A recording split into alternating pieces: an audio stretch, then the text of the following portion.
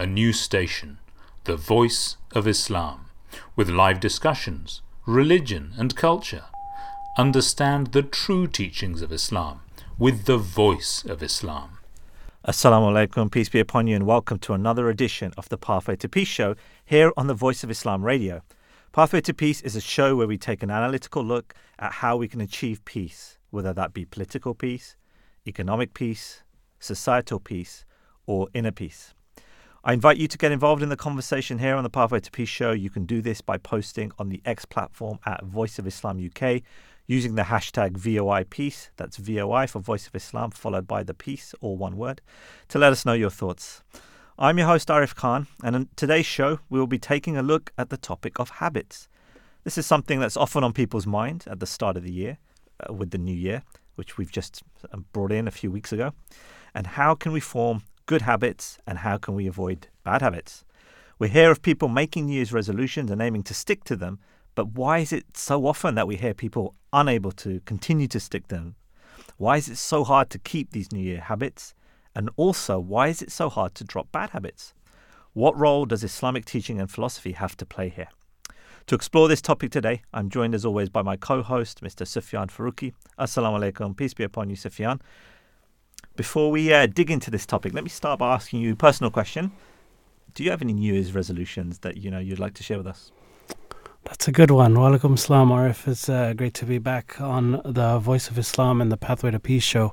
We talk about so many different things on the Pathway to Peace, and each and every New Year's, it seems like we get a moment and a chance to reflect on kind of where we've come and what we've done over the past year.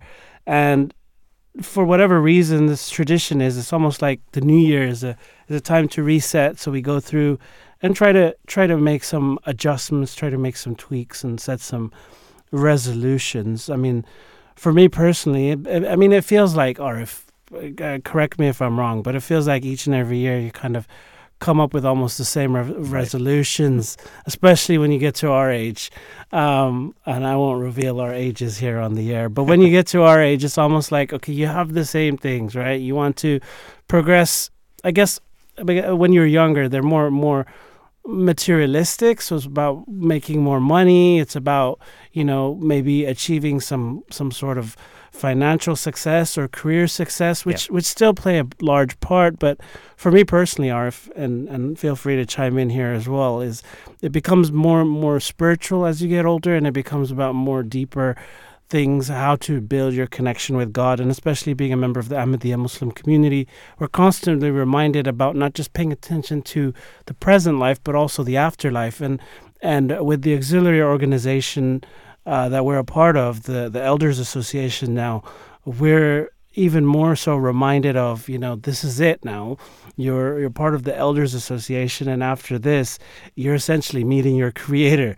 So that really does shake one to their core, and we tend to focus more on, are we being regular in our 5 daily prayers? And for me personally, my jihad or my struggle is trying to get up in the morning for the early morning prayer, and even the supererogatory prayer, the tahajjud prayer, which is voluntary, which is really encouraged, especially for us being part of the Elders Association, because that's the way to not only reform oneself spiritually, but also reform our families and our children, and to pray for them.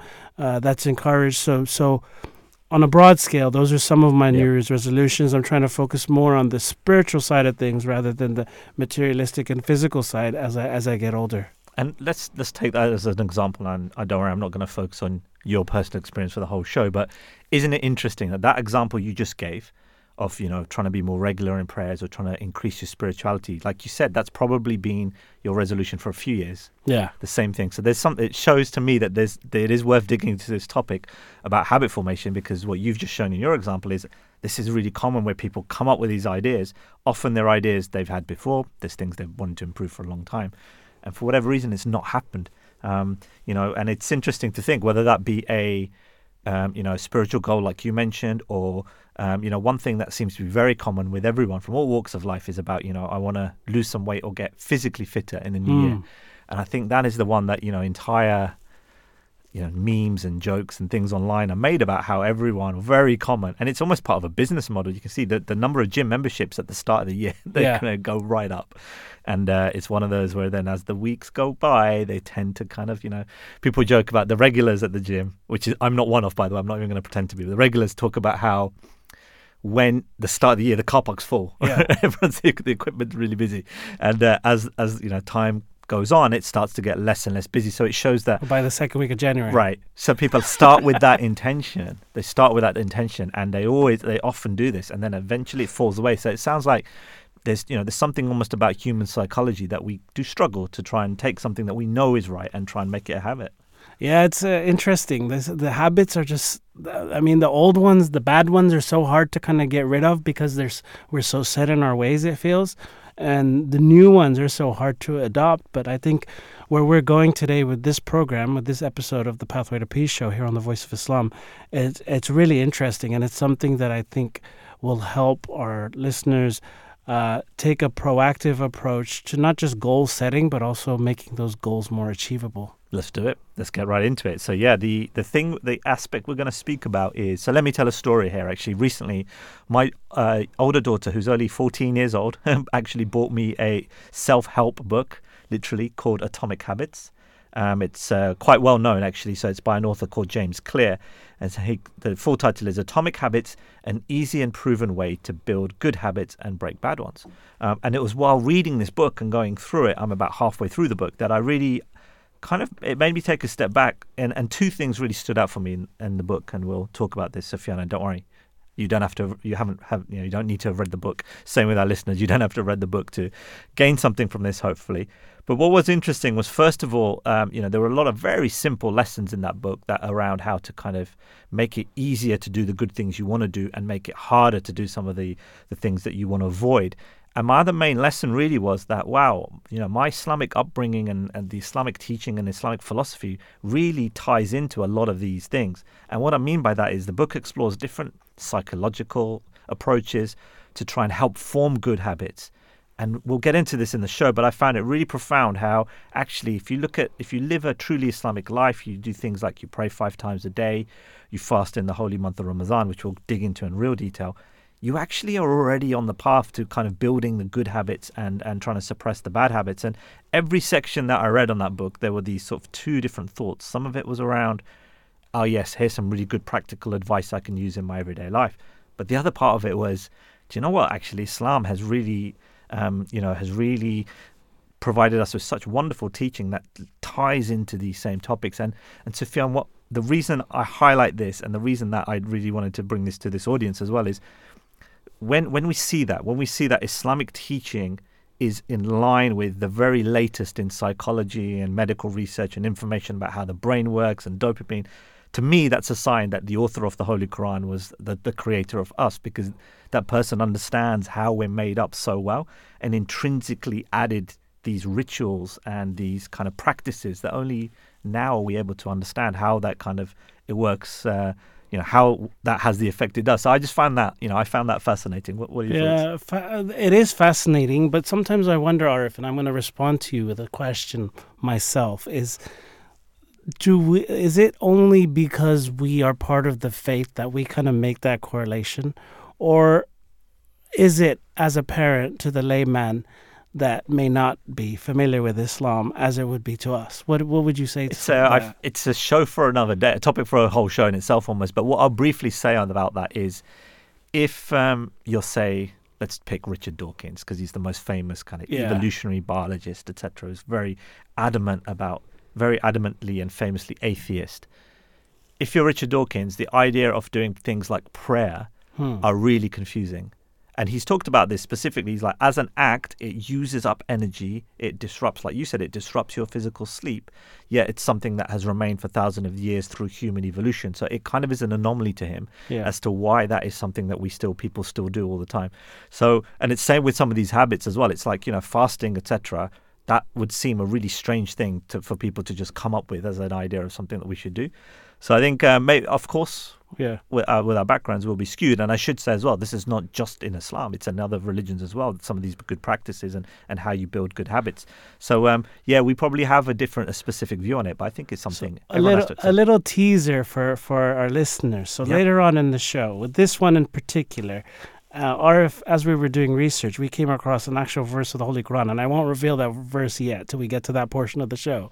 But the verse of the Quran clearly talks about the ideas that we are going to be talking about in this show. So, but we'll save that for later, and we'll talk about the book first, and then get into that. Let's get into the Islamic section. That is a good tease. So make sure you stay tuned in to listen to that. So to start with, what we're going to do is just explore some of the key themes in the book. Now, there's many different kind of aspects highlighted here, but the term atomic. So the book is called Atomic Habits. The term atomic here signifies that very small changes basically add up over a period of time. So if you're making small changes, they will add up, and over time that can lead to a much bigger change. So that's one of the key themes, off the book. How 1% improvement every single day, by the end of the year, that compounds, and suddenly you've improved a whole lot more. There were some other specific things as well that I found really interesting, and Sufyan, and I'm going to make a link to Islam here. One of the aspects that was described in how to form good habits was something called habit stacking. Which basically means if you've already got an established habit, something that you specifically do every day at a particular time of day or multiple times a day, and there's some new habit you want to pick up, just add it one after the other. And I have to admit, I have done that. So, for example, as a Muslim, we have the 5 daily prayers. I had a habit that I introduced where, after the Isha prayer, I was going to, it was about remembering to do some physical exercise, some basic thing that I could do at home. But I found that I struggled to do it daily, but when I tied it to Isha, I was able to go, all right, now that I've done that, I know this is the time to now do the next thing as well. So this idea of habit stacking is interesting. And it reminded me that, in the practice of the Holy Prophet, peace be upon him, or even as Muslims growing up, after the Fajr prayer, we're told that is one of the best times to recite the Holy Quran, for example, as well. Yeah. Or doing it alongside a prayer. Often when you're at a mosque, after the prayer, someone will read out a saying of the Holy Prophet, peace be upon him. So that, to me, I was like, yes, I already see this in our daily lives, how you're encouraged that once you've prayed, for example, you then also, you read the Holy Quran. So by making that connection, assuming you're praying regularly, it kind of makes it easier for you to make that part of your daily routine. With what I said at the top of the show around the kind of my New Year's resolution about trying to do better at waking up in the morning. So if you do the Fajr prayer at the earliest part of Fajr rather than at the latest part. So oftentimes we tend to set our alarm for the last possible minute where you can say Fajr, like these days in January, it's around 7 a.m., right? But that's literally the last few minutes before you're hitting the time where you cannot offer prayer, which is during the sunrise, the actual sunrise. I think it's about 90 minutes or so before that time, which is kind of the barrier. But if you go to the opposite end of the spectrum, the starting time of Fajr, and you set your alarm for the starting time of Fajr, and then go maybe 15 minutes earlier than that, then all of a sudden now you can stack on Tahajjud, which is the supererogatory voluntary prayer to that. So you can add on the voluntary prayer, say a couple of voluntary prayers before the Fajr time starts, and that's just by a small incremental change of shifting the time that you pray Fajr rather than at the end of the time frame. Put it at the beginning of the time frame. Stack the Tahajjud on at the beginning before the Fajr time starts, and then afterwards, as you mentioned, stack on the Quran. And now all of a sudden you have 3 small habits. You stack them on top of each other, and all of a sudden it becomes an exponential growth of a good habit, so to say. Yeah, and one real reason, so that's a great example. And one reason why we do that is because it provides a cue or a reminder. There's a specific, by stacking one habit on another. And you're already in the routine. There's a cue, yeah. There's like, all right, yep, now I need to do it. Whereas if you say, I'll give you a good example, I want to read more this year. It's like so vague, right? When are you going to start and stop that? Unless you target it specifically for a time slot or with another activity, it'll always remain this kind of vague. So what would you do? That reading more one is a common one for a lot of people. Yeah. Where would you schedule it? Schedule it. So that's a lovely segue into the next topic or the next section I wanted to highlight, which was in this book, there's 4 laws of behavior change that are outlined. And the thing I like the most is if you want to introduce a new behavior, you do these 4 things. If you want to break out of a habit that you're in and you don't want to do, you just do the inverse of the same 4 things. So let's go through that, and let's take the reading option as an example. So there are 4 things to do to make this something that you're going to do and stick to. 1, make it obvious. By that, it says design your environment to make these good habits visible and accessible. So I'll give you a good example here from a fitness point of view. Don't make it so that, your dumbbells or your fitness equipment is in a box, tucked away, really far away, or really hard to get out and somewhere. Make it there in front of you, visible, so there's no excuses. Same if you want to say be more regular in your prayers, and while you're at home, maybe have your prayer mat or the things visible, easy to pick up. Make it reduce the resistance to get there. So 1 is make it obvious. The 2nd is make it attractive. The 3rd is make it easy, and the 4th is make it satisfying. So obvious is, no brainer. It should be in your environment. It should be something that's easy to do. Making it attractive, try and make something that is going to appeal to you. Pair it with something else that you enjoy doing or you like doing. And also, which we'll come to later, is once you've done it, kind of acknowledge that, I did do that. Reward yourself for it as well. These feedback loops are very easy. Make it easy is what I just mentioned there about reduce the friction. And the last one is, make it satisfying. Use immediate rewards to make these habits feel enjoyable. So if we were to take the one about reading a book, right? So let's take that example. So making it obvious, designing your environment to make it accessible. So this book or the things that you want to read, actually have them available, have them out physically, easy to reach, there on a table rather than tucked away in a bag somewhere. Maybe stack this onto another habit. So as soon as I come home from work or after my dinner, I'm going to allocate and say, this is the time I'm going to do it. You can even schedule it in a diary if you want. Reduce the friction, make it really easy to do. And then afterwards, use an immediate reward so that you've enjoyed it. So I don't know, you're going to have a chocolate bar at the end of it. Yeah, dairy milk. Right? Me and you both went to chocolate straight away. There's clearly an issue there. So that simple technique will help make this something, something that you can, a habit that you're more likely to continue. And the book goes into a lot of detail about the psychology of how more likely habits are if they're done this way. And another couple of things I want to mention as well. One is we talked about this idea of feedback loops. When it's something you've done it well, reinforce that, yep, you did a good job. But then also there was one thing he highlights in his book called the 2-minute rule. Now, this can't apply to everything. But he said when you're first trying to form a new habit, like say reading, just make that activity just be 2 minutes. And apparently that overcomes the initial inertia resistance. And I can relate to this because if I'm I need to go for a run or a walk or something. Yeah, I should get out next hour and it's going to be 45 minutes. And it's like, you don't want to do it. That's the thing. It's just another excuse. Whereas if it's just for a short period of time and then you get used to doing it, then you can build up to it. So those are some of the immediate kind of short-term thinking ideas. What are your thoughts? And it's interesting how you mentioned the inverse of that and kind of repelling bad habits. And this is actually something that the Promised Messiah, the founder of the Ahmadiyya Muslim community, Hazrat Mirza Ghulam Ahmad of Qadian, peace be upon him, actually talked about in one of his books. And he says that and there was actually a really interesting article in the Review of Religions that kind of summarized it, that talked about and actually referenced the same book that we're talking about today, Atomic Habits. It says in the article that the philosophy of repentance, as penned by the Promised Messiah, and the 4 laws of breaking bad habits described in Atomic Habits bear a heavy resemblance if utilized correctly. These methods can prove effective in breaking bad habits. For instance, a person who is involved in an illicit relationship and desires to repent would employ the following four-pronged approach. So this is the exact inverse of what we just described about developing good habits, with number 1 being make it invisible. Yep. So the first one, when we're doing good habits, was make it visible. So in this case, make it invisible. Remove any stimulating factors from your headspace and environment. The second one is craving. Make it unattractive. Yep. Associate something bad towards that habit, which causes a distaste towards it. Number 3 is a response. Make it difficult. Create distance between yourself and the bad habit. And number 4 is reward. Make it unsatisfying. And we're less likely to repeat the bad habit if it is painful and not pleasurable.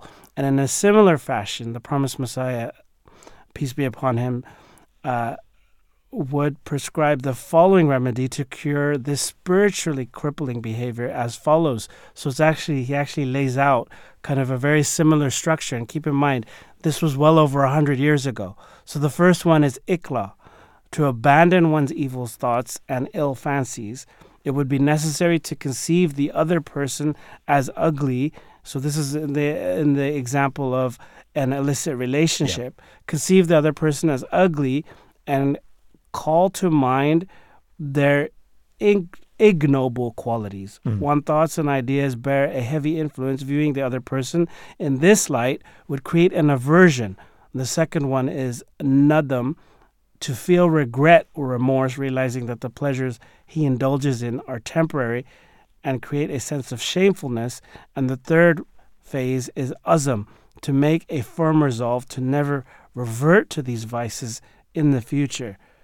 And so the Review of Religions articles concludes by saying that it's astonishing to see the similarities between both these philosophies presented in different areas. Expounded over a century ago, the wisdom imparted by the promised Messiah remains relevant and groundbreaking even today. So this goes back to the question that I asked early on in the show around, how do we know that is this truly divine or not, or is it just a coincidence? I mean, how is it that it so clearly maps well over 100 years ago?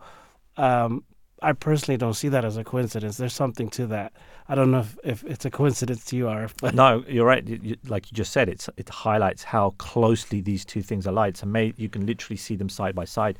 And so I had a section further down about breaking habits, but let's tackle it now because I think it's a really good time to talk about it, actually. So even in the book, when he talked about the 4 areas that you just mentioned, make it invisible. So this is James Clear, the author of Atomic Habits. He mentioned, like you said, make it invisible, make it unattractive, make it difficult, make it unsatisfying. And in the explanation, one of the points he talks about is, so let me just take the make it unsatisfying. He talks about an accountability partner. Have someone who is there to kind of help ensure that you stay, that you're basically avoiding this habit. So you can have someone, and I think you'll see this in people who are going through rehabilitation for, say, addictions. They'll have someone, or they'll have groups where they speak to them on a regular basis. But reflect on this, right? Islam kind of has this. There's a hadith, isn't there, that a Muslim is a mirror to another Muslim, which basically means that the idea, there is this idea of kind of community, collective responsibility in a way. Like, if a Muslim sees another Muslim brother doing something that they shouldn't do, as a loving brother, they try and help them out, not to try and, necessarily just, forgetting the word now, rebuke them. That's the word I'm looking for. Rather than rebuke them in a loving way, kind of encourage them in another direction. So and what I find fascinating, although Islam does, there are times in Islam where you don't go into isolation, and maybe for a period of time. Islam really emphasizes this idea of community, and even praying together as well. So this idea of coming together regularly, this in a way helps provide you with this accountability partner. And it also talks about, in this section around making something unsatisfying, it talks about creating a habit contract. Make a written agreement to avoid your bad habit, which can include penalties for failing to uphold your end of the contract. So this idea of like an oath or a pledge, which again, in Islamic term, in Islam and even in the Ahmadiyya community, we emphasize pledges so often, and it might feel a bit archaic or a bit old-fashioned, but actually, in terms of human psychology, it's a really key thing that you're more likely to kind of break this cycle of whatever it is, if you actually pledge to do it and make some kind of written contract or at least a verbal contract. So these things, again, that we see in our everyday lives as Muslims are things that psychologists are highlighting are the best way to break out of these habits.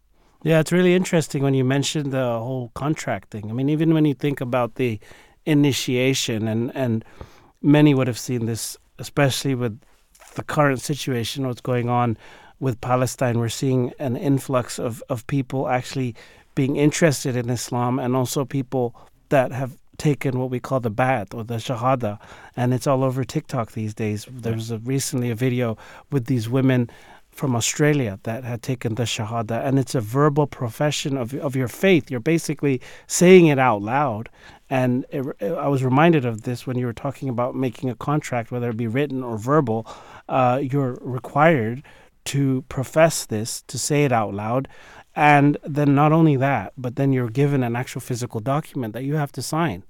Again, making it very real and very tangible that this is an oath that you are taking. And you mentioned that there's examples of this in the Ahmadiyya Muslim community too. I mean, every auxiliary meeting that we go to, we are required to recite a pledge. We all stand up. We all say the pledge. We reaffirm that this is what we believe. This is who we are. And it reminds us, if we are slacking, that actually, you know what, this is a pledge that we've taken, not with any human being, but with God, that we are going to stick to these rules, and that we're going to follow this till our last breath. And that just reiterates and makes it, if we are slipping in our habit of our practice of our faith, then it's a reminder that we have to get back on track. Absolutely. And if another thing I want to touch on is, which you see at these gatherings, is the idea of segregation is quite strong in Islam in terms of the environment that we're in. You know, the free mixing of men and women. There are restrictions on that, and again, that might be something that's seen as a little bit archaic, maybe a bit old-fashioned, but the wisdom of it is so profound. And even when we were talking about these four laws of behavior and how to change them, the first one you mentioned was about make it invisible. So if you remove the temptation completely, then then that's another step. And this is something I found profoundly interesting as well. It's I believe it's the Promised Messiah, peace be upon him, talked about that in the philosophy and teachings of Islam. It's that Muslims are not taught look at women but with best intentions. It's literally said don't look at them. So it's almost like it's not trying to, if you're just purely relying on your willpower to not do something, then that doesn't always work out. And basically in this book as well, Atomic Habits, it talks about how eventually that won't work. So if you continually put in front of a temptation, but then you're just relying on your willpower to break out of it, that will eventually break down. The book is as black and white as that. Yeah. So, but in the idea of, say, mixing of men and women, Islam is like, to start with, it actually says, it has restrictions on that. Don't mix in the first place, segregate. And then if there is, if you do see, if a man and a woman do see each other, Muslims, women are asked to cover themselves and men are asked to cast their eyes down. So you can see it there as well. The make it invisible aspect of, in that sense, is like literally word for word exactly what Muslims are asked to do. It's amazing. And that's a similar example that we shared about with the Promised Messiah and the steps where he was talking about to break a bad habit, and he used the example of an illicit relationship. And if you're segregated and you're not seeing the temptation, as you said, it's exactly that. And even if you don't want to go to that extreme, let's just think of a common New Year's resolution, since we started the show with New Year's resolutions, and talk about dieting. So many people, I mean, this happens in my house too. We pledge, okay, we want to avoid sugar and we want to avoid junk food. We've already been talking about dairy milks, which isn't the best example in this regard. But, if you want to cut out junk food, I'm always telling my wife and my kids that we need to then stop bringing it into the house. Or just make it not visible if you do have it as well. Yeah. Well, if it's not visible, but it's in the cupboard and I know it's in the cupboard, or my kids know it's in the cupboard, they're going to get up extra early in the morning and go raid the cupboard. And it's going to be gone by the time I get up in the morning. Yeah. So in order for it even applies there with dieting. If you want to set a New Year's resolution to avoid a certain food or avoid sugar or avoid whatever, or you want to go vegan, then don't bring meat into the house and you'll be forced to go vegan. So this make it difficult really does resonate. And also with that, let's think about that a little bit more, because it's a good example. So, and it also comes into the topic that I wanted to talk about, which was replacement habits. So replacing a bad habit with a good habit, which is something that... So replace a dairy milk with broccoli. Well, let's think about how we would do that, right? And look, I'm just as guilty as you on this. So the first thing would be in your home, right? The chocolates and the snacks, how easy are they to get to? Very easy. Right. Now let's pick the other thing. What about fruit, vegetables, things like that? How easy are they to get to? Because for most of us, they're tucked away in the bottom of a fridge, closed up in a bag. That is very true. So I think that's another thing as well, is like if you want to eat more fruit, for example, and this can be applied to anything, like have it available, make it attractive as well, right? Is it already cut, or do you have to open a bag? And it sounds silly, but those things are that's all the excuse your body needs. You will go for the path of least resistance. And so whereas if we had fruit and vegetables laid out as easily accessible, that would be one step, not all of the steps, but that would be, at least it would make it visible and it would make it attractive potentially as well. Then it comes down to making it, make it visible and easy to get to. In terms of making it satisfying and attractive, that part of that is your psychology about why you're eating it. Yeah, it's an interesting one indeed. You're listening to the Pathway to Peace show here on the Voice of Islam Radio. Be sure to follow us on X, Instagram, Facebook, and TikTok. Use the hashtag VOIPeace and send us your thoughts, comments, and feedback. I want to just touch on one more thing around the sort of the breaking of bad behaviors or bad habits, using a verse of the Holy Quran. So one of the things we talked about is to stop you doing something, make it unattractive. And when I was reading that, one example that popped into my mind was what the Holy Quran says about backbiting. So I'll quote from the Quran. So this is the Holy Quran, chapter 49, verse 13. It says, quote, "O ye who believe, avoid most of suspicion, for suspicion in some cases is a sin, and spy not, nor backbite one another. Would any of you like to eat the flesh of your dead brother? Certainly you would loathe it. And fear Allah, surely Allah is oft returning with compassion and is merciful." End quote. So here you can see, Sufyan, how a specific behavior that is told to be sinful is then related to something very unattractive, something horrible, for us to now immediately averse, we wouldn't want to do that. Yeah. So you can see that same psychology we just spoke about is being laid out very clearly in the Holy Quran by God himself. That's in the Holy Quran. That's amazing, because that is taking the concept which James Clear wrote about a few years ago. Do you know exactly when the book was written? I don't remember offhand, but it was that exact concept about make it undesirable. Here God is talking about a habit, backbiting, and comparing it to the eating the dead. Is it the vomit or the dead flesh? The dead flesh. The dead flesh of your brother. The vomit one is about when you give a gift and you want to take it back. Again, the same thing. The same kind of method is used of making it unattractive. Comparing it to taking back a gift is like eating your own vomit, which makes it unattractive, undesirable, and makes you, as a human being, want to avoid doing those ills, taking back a gift, or I forget the other one, backbiting. Backbiting, yeah, exactly. 2018 October is when this book was published. So you're right; it's very recent compared to the Islamic teaching from 1500 years ago, nearly. Let's switch gears a little bit and talk about some of the longer term things, right? So some of the ideas we've spoke about are quite, what do I mean by longer term or short term? I mean, some of them are focusing on the here and now, making something physically easier to reach, more attractive to look at, easier for me to access, and the bad habits, having them pushed away, made it harder, add more friction in order to get that. But some of this, for you to stick to something, and again, this is mentioned in the book, Atomic Habits, some of them are to do with more about aspirational things. So, for example, delayed gratification and long-term thinking is one of the themes that is mentioned in this book. So, emphasizing the importance on focusing on long-term rewards rather than immediate satisfaction. And that applies to so many things. But if you think about fitness and health as well, that's all around going, look, it's going to take me a while where I'm going to have to consistently do this before I'm going to get the results I want. So having to kind of train yourself that, yes, you're going to continue to do this. And the bit I found so interesting, and I was reading this just a few days ago, was the way they talked about doing that is to basically, I'm paraphrasing, but he was like, you need to think about the person you want to be. So let's take your chocolate example. It's like, I am not going to eat this piece of chocolate, and instead I'm going to eat this piece of fruit. One, because it's easy to get to, etc., etc. But then more aspirationally, because I want to be a healthy person. Yeah. Or even better, I am a healthy person, and that is what a healthy person would do. So it's this idea of you're aspiring to improve yourself. That is, to me, that is one of the fundamentals of all religious philosophy.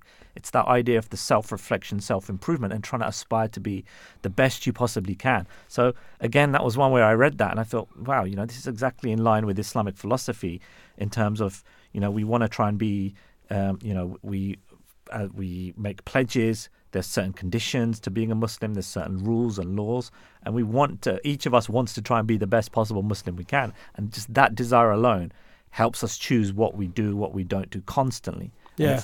And for Muslims, I mean, we have role models, right? We have examples in front of us for all Muslims around the globe, close to 2 billion now.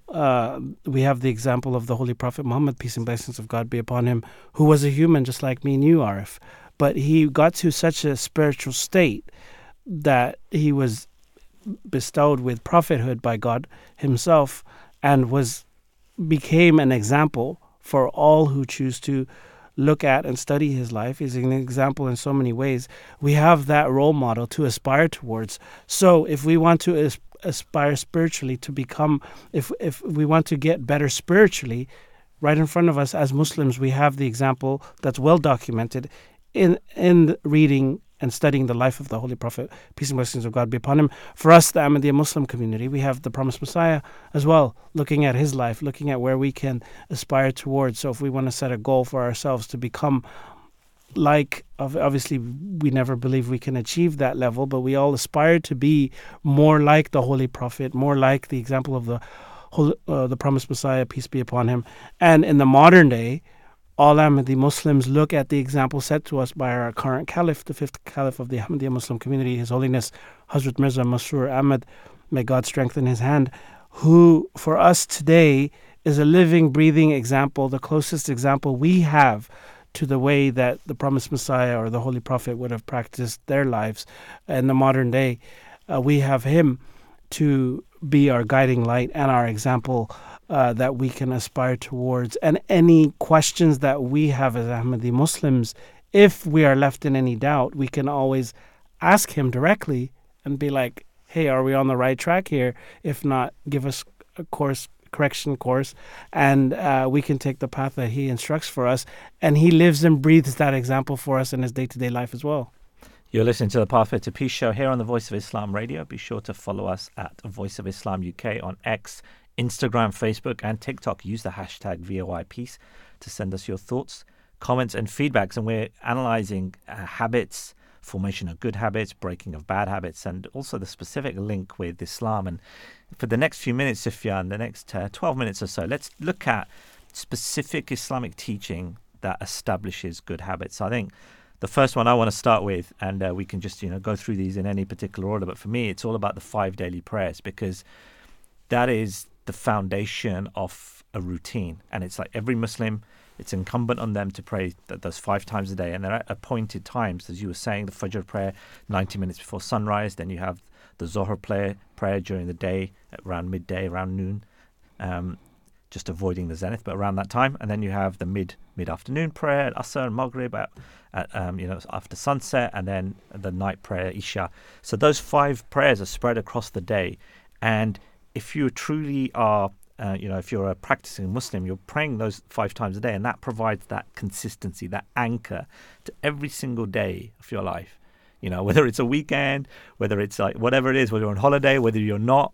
I was thinking about this on holiday. When you're on holiday, your time off work, it's around New Year's, Christmas time, like all other routines go out the door to the point where people can't, and I was the same, you can't even remember what day it is, because you're not in your regular routine of work and schools and things like that. But it's amazing how Islam, no matter what's going on, whether it's even a festival like Eid al-Fitr, for example, or if it's even your marriage day, the day you're getting married, it's like the 5 daily prayers still stick, even whether it's a time of battle. Those prayers are just basically like the foundation of a daily routine. And for me, that teaching that consistency and discipline, which is something we teach our kids, it's so powerful, because it highlights that no matter what they are doing as children, for example, it's like you still have to pray at these different times. So to me, it feels like that formation of that habit of praying 5 times a day is ingrained in us, and it allows us to build all these other habits on top. Yeah, we're even taught to live our lives around the 5 daily prayers.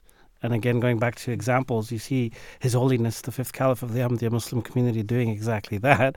All of his schedule rotates around the 5 daily prayers, and every prayer time he goes to the mosque, he takes his time, spends the good 10, 15, 20 minutes leading the prayer, and then goes back to his routine. And it's interesting, Arif, because you think about prayer, not only is it instilling a good habit, but as Muslims we're also taught that if you center your life around the 5 daily prayers, it also can help in removing bad habits. Absolutely. Because if you know you're going to face your Creator, and we believe the prayer is a conversation with God Almighty that you're having directly, it's basically keeping you in check.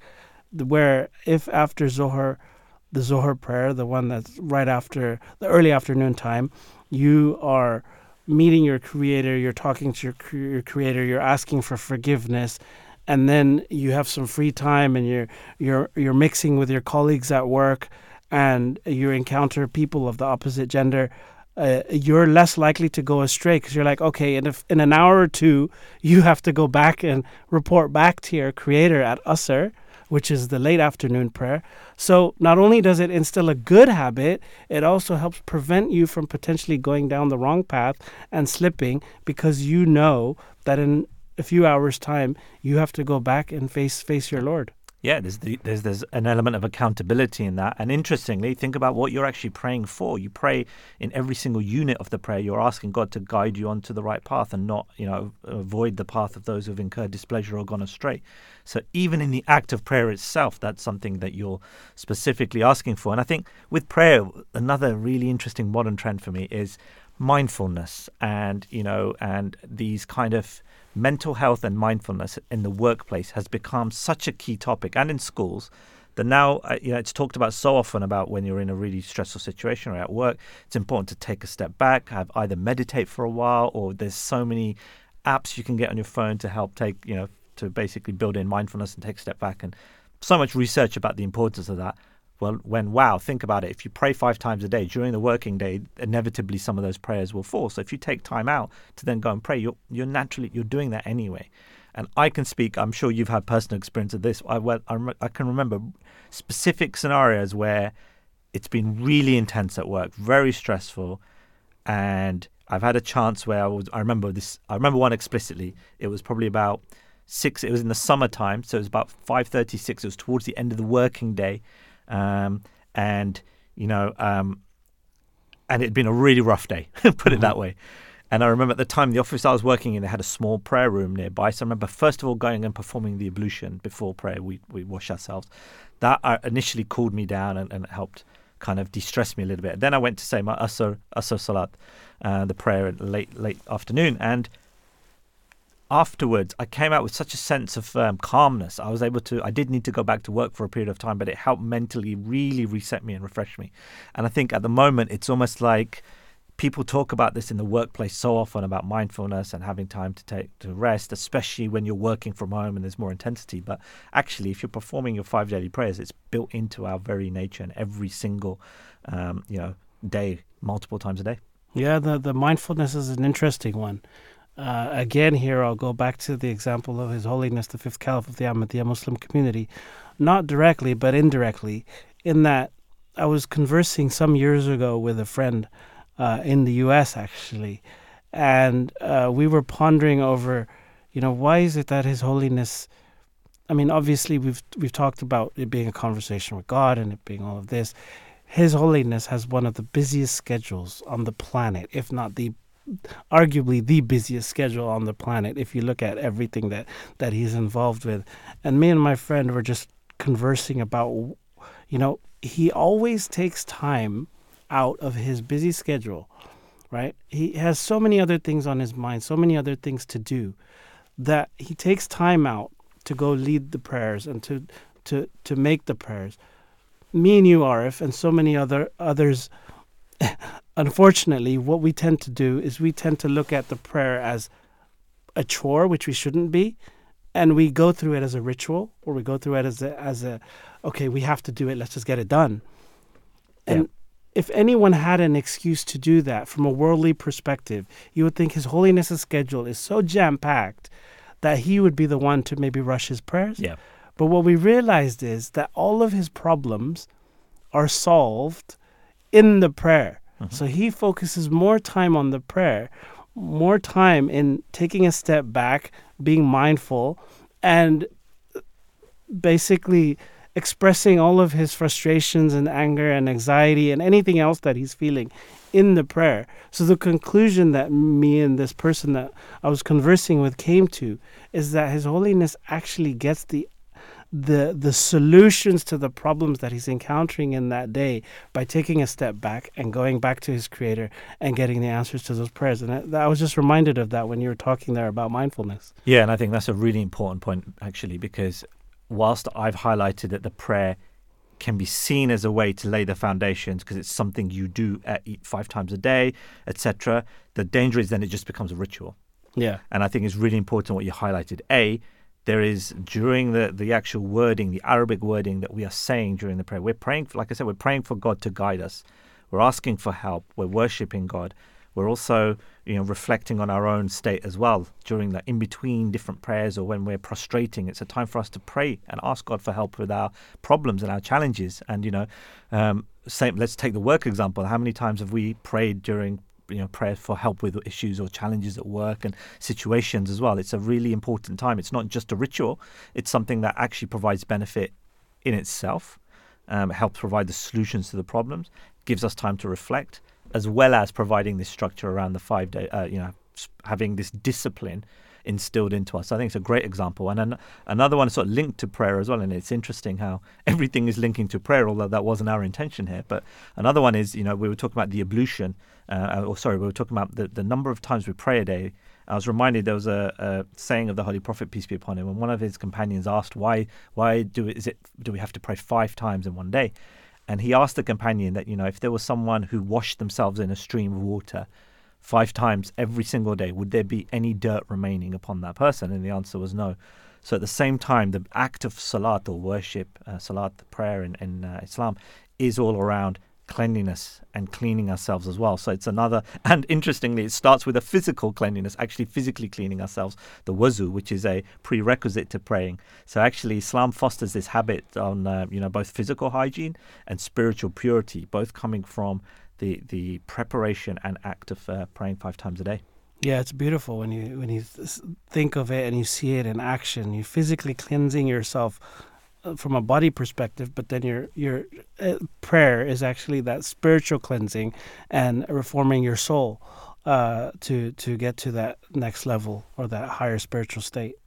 So in the next area I wanted us to talk about, and I felt like this needed its own almost subsection, is what we're talking about here, which is establishing routines that help instill, define, and kind of embed good habits, but then also break bad habits.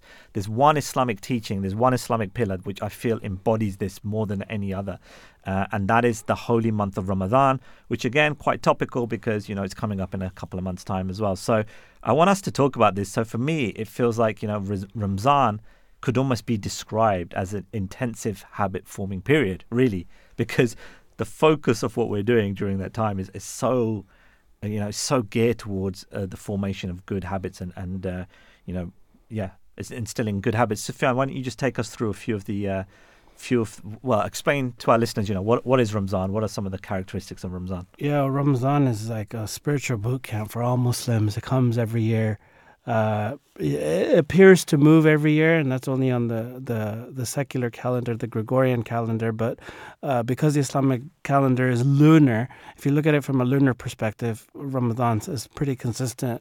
It's 29 or 30 days, again, because of the lunar cycle. And as we've been talking about, instilling those good habits, Ramadan is a time where Muslims around the world try to do just that.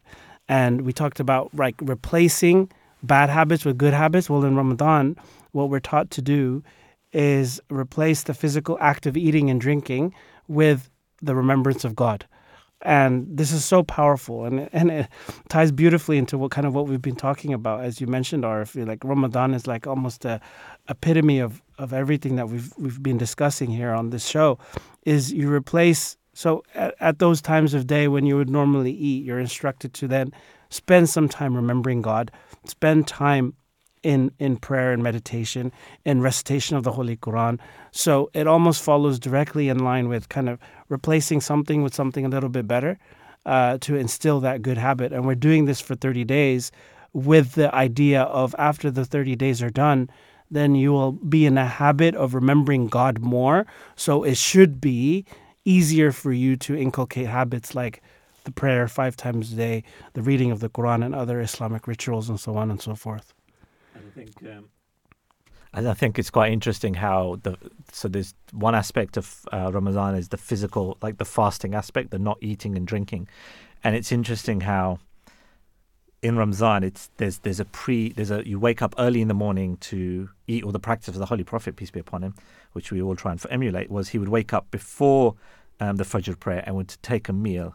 The seri meal, and he refers to that there's a great blessing in that meal. So there would be food associated with that early in the morning, and then the Fajr prayer, and then the fast would begin, and then the breaking of the fast. There's also, there's the Maghrib prayer, and there's food associated as well. So again, it's like that, waking up early in the morning and knowing that that's the time you're able to eat.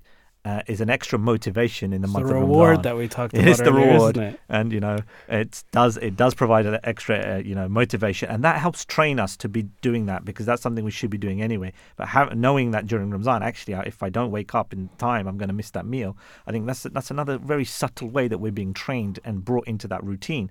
And I'm pretty sure as well, I don't have the exact stat in front of me, but I'm pretty sure there is a stat about how many days consecutively do you need to do something before it becomes like an automatic habit? And I don't know if 30 days has been mentioned specifically, but there is definitely, modern day psychologists and analysts who have talked about how the fact if you do it continually for X number of days consecutively, it builds a real habit. And I think, that is, again, something that the month of Ramadan helps us do that. And for me, one aspect is, I find it so much easier to fast and stick to the routine of Ramadan during that month, because everyone is doing it.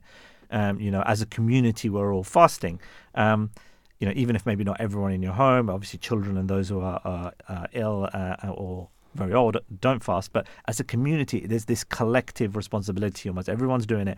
Whereas I find when you're catching up the fast that you do afterwards on your own, etc., or the voluntary one, the motivation is harder for me personally. I don't know if you find that, but it's like when I know it's part of this collective that everyone's doing, there is more incentive to do it. It feels a little bit easier. Whereas when it's not during that month, and it's I could do it today, I could not, maybe I could do it tomorrow, it's easier to skip and avoid. So I think that intensive 30-day period, I think, is also very important. Yeah, it's interesting you mentioned that. We could see that also in the prayers, where we're encouraged to go to the mosque for congregational prayers. So we're encouraged not only to say our prayers, but also to go do prayers in congregation at your local mosque, or at a what we call a salat center or a prayer center.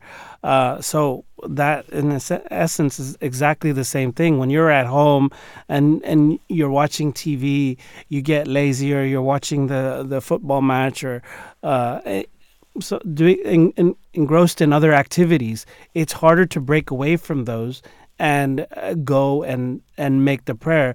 But if you make a conscious effort to go to the mosque, and you see everybody else making their prayers on time, you're probably going to go join and make your prayers as well. You'll be less distracted, and you'll have this sense of community. And like you said, you're more likely to do it. Just as in Ramadan, you're more likely to fast because you see everybody around you doing it. Now, I know we're running short on time here, but before I pass it back to you, Arif, I did promise to our listeners that there is a verse of the Quran that references directly to... I was mind blown. Like, literally, I was mind blown, because I was like, there's no way that atomic habits is mentioned in the Quran. And actually, in, let me see if I have the reference here. Yeah, chapter 99, I want to read verse 7 through 9 of the Holy Quran. God says, and this is the English translation, "On that day will men come forth in scattered groups, that they may be shown the results of their works."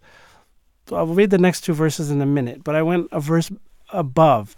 And what this illustrates, I mean, it's not too hard to kind of draw the correlation just from what I read, but just to make it absolutely obvious, to me, that resonated and said to me, the sum is greater than the parts. Mm-hmm.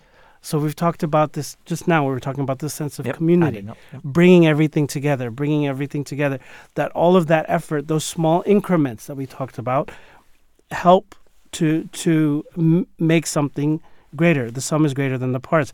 But the next two verses is where we get to the idea of what we've been talking about, atomic habits. It says, "Then whoso does an atom's weight of good will see it." That's the good habits. And then the next verse, and whoso does an atom's weight of evil will also see it. So it's covered the good habits, it's covered the bad habits, it's covered the coming together. You want to call it a coincidence, call it a coincidence. But for me, like, there's no coincidence there. There's something to that. And we, as a society, have only realized this idea of atomic habits in 2018. I'm so glad you shared that with us. And you gave it such a big build-up, but it surpassed my expectations, actually. So thank you very much for sharing that. I think the last point I want to make on this before we wrap up as well is that, and Sufyan is highlighted in that verse that you just mentioned, there's two sides to this. It's one about the good habits and forming them and the good deeds, but then also the bad deeds. And I think one other aspect about Ramadan as well is a training ground for the breaking of bad habits. And the way it does that is it restricts what we can do to even the point that things that are permissible during the month of Ramadan, when you're in that fasting state, they're not permissible. For example, eating and drinking is disallowed. So by us cutting out even things that are good and important, it's I guess it builds that willpower and discipline to show that, well, actually, even if you can even stop eating and drinking just based on willpower effectively during this time, then that means you can do anything, like in terms of changes to your life. It kind of empowers you to kind of know that you can make big changes to your life. Yeah, and I'm going to put a cherry on the cake right now, because there's also a saying of the Holy Prophet, peace and blessings of God be upon him, about the same principle of atomic habits. And the Holy Prophet is quoted to have said that the most beloved deed to Allah is the most regular and constant, even if it were little. So the little small habits, the changes that we make during the month of Ramadan, those little small increments, the Holy Prophet is saying, those are dear to God, because then you can make those regular. If you make those small changes regularly and consistently, God is even advising us to do that. It's amazing. Do you want to mention again the reference for back to the Quranic verse? Can you the Quran reference is chapter 99, verses 7 to 9. Chapter 99, 7 to 9. Excellent. Thank you so much for that. So as we conclude today's exploration of how Islam constantly guides man to form good habits and breaks bad ones, I wanted to recap the main areas we've looked at on the show. We looked at the book Atomic Habits by James Clear and his 4 laws of behavior change. We saw how the laws would help form habits, and the inverse of these same 4 laws can be used to break habits. Then, by comparing and contrasting this approach to the core teaching of Islam, we were able to look at how Islam has this deep wisdom within its teaching more than 1,500 years ago that links directly to this. Islamic teaching and practices are a masterclass in practical ways to create excellent habits and break bad ones. In particular, we highlighted how during the holy month of Ramadan, it plays a special role in the formation of good habits every year in our lives. And we also highlighted how the 5 daily prayers are also a key part of this. And right at the end, Sufyan highlighted directly how the idea of small habits or atomic habits is mentioned in the Holy Quran directly. Thank you for joining us on the Pathway to Peace show. For Sufyan Farooqi, this is Arif Khan saying Assalamu alaikum. May the peace and blessings of God be upon you.